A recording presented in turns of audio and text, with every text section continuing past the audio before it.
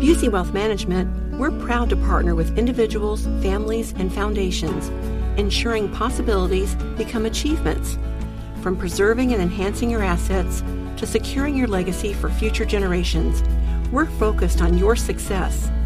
Busey Bank, building business, growing wealth. Since 1868, member FDIC.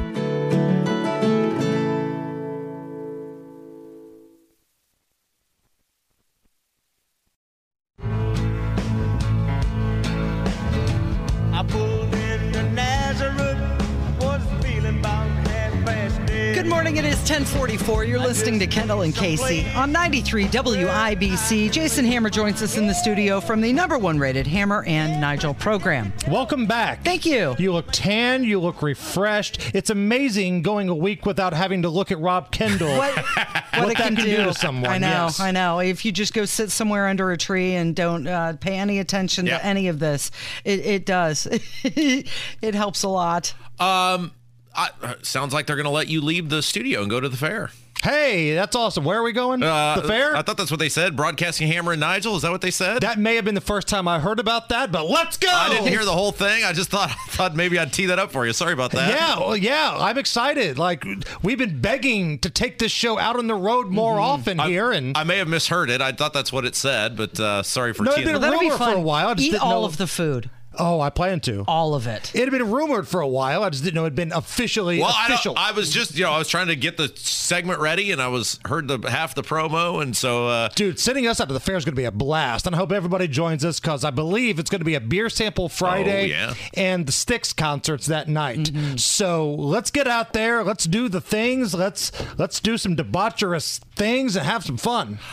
Did want to take a few moments because I know you. I don't know if friends is the right word, but you were certainly associates, acquaintance with Ron Sexton, who passed away over the weekend. Most people know by now he played the Donnie Baker character on Bob and Tom. And boy, I'll tell you what, the outpouring of support for that guy. I mean, like, again, I know he's part of a nationally syndicated radio show, but he's not Tom Griswold, right? I mean, he's not Bob and Tom, and it shows the impact that guy had on so many people because it has just been like a flood on social media of tributes and I'm not talking about radio people, I'm talking about regular people. I mean, the guy clearly had a huge impact. So professional against personal here, right? Personally, he always treated everybody like you were, a good person. He was never too big for you, never too good for you. Would always sit down, laugh.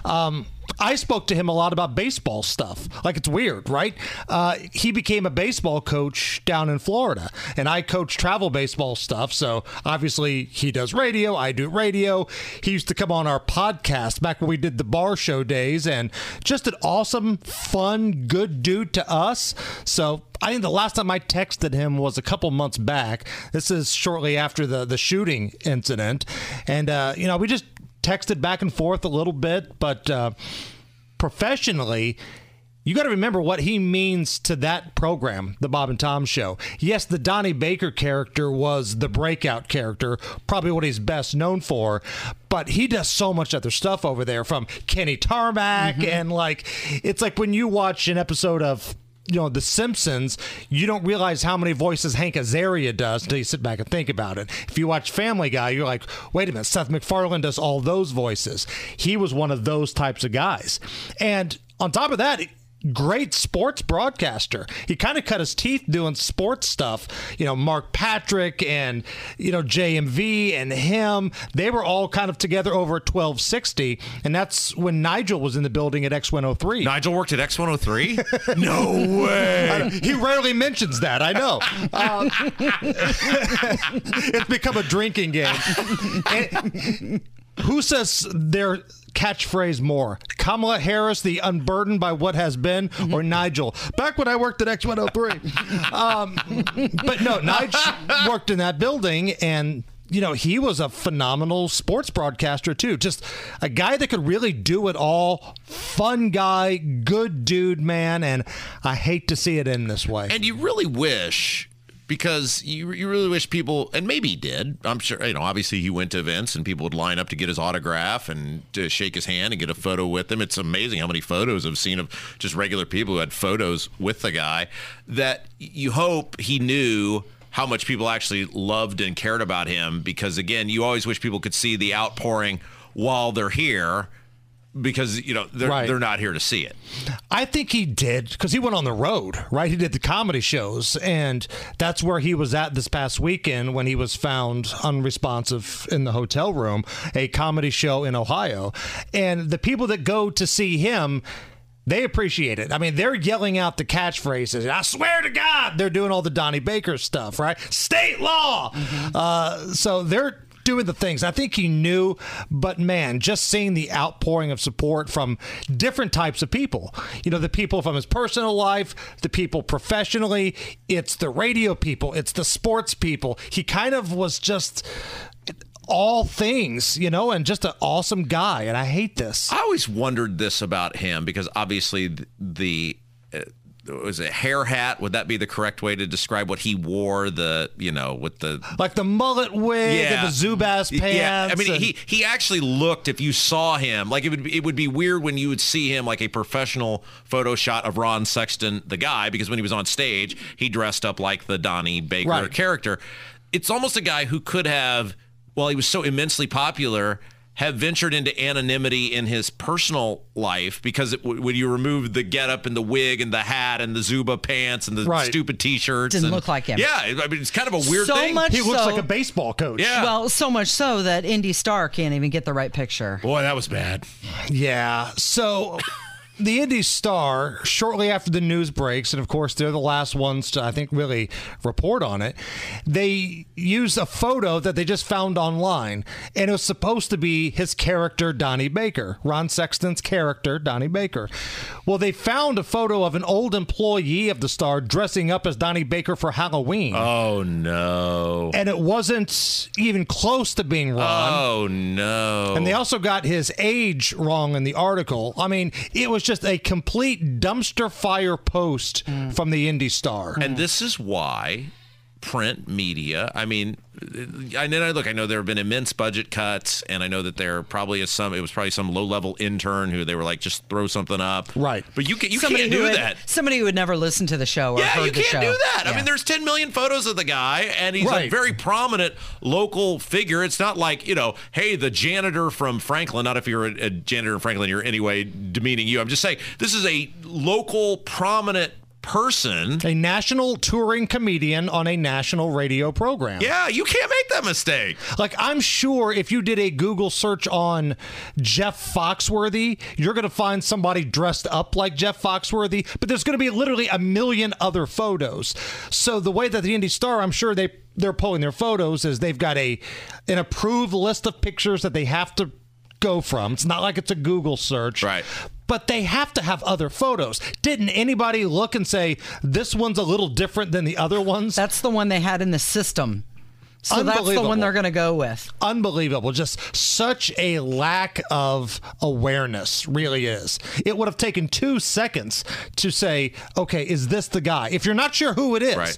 Rob, if I'm telling you, hey, I want you to do a Google search on Carlos Zambrano, and you don't know anything at all about baseball, and you find a couple pictures, you're like, let me make sure that this is the guy. Right. It's just, it was an absolutely unbelievable. And look, everybody makes mistakes, but man, I mean, you want to talk about, that was the paper, I guess it technically still is, the paper of record in this city.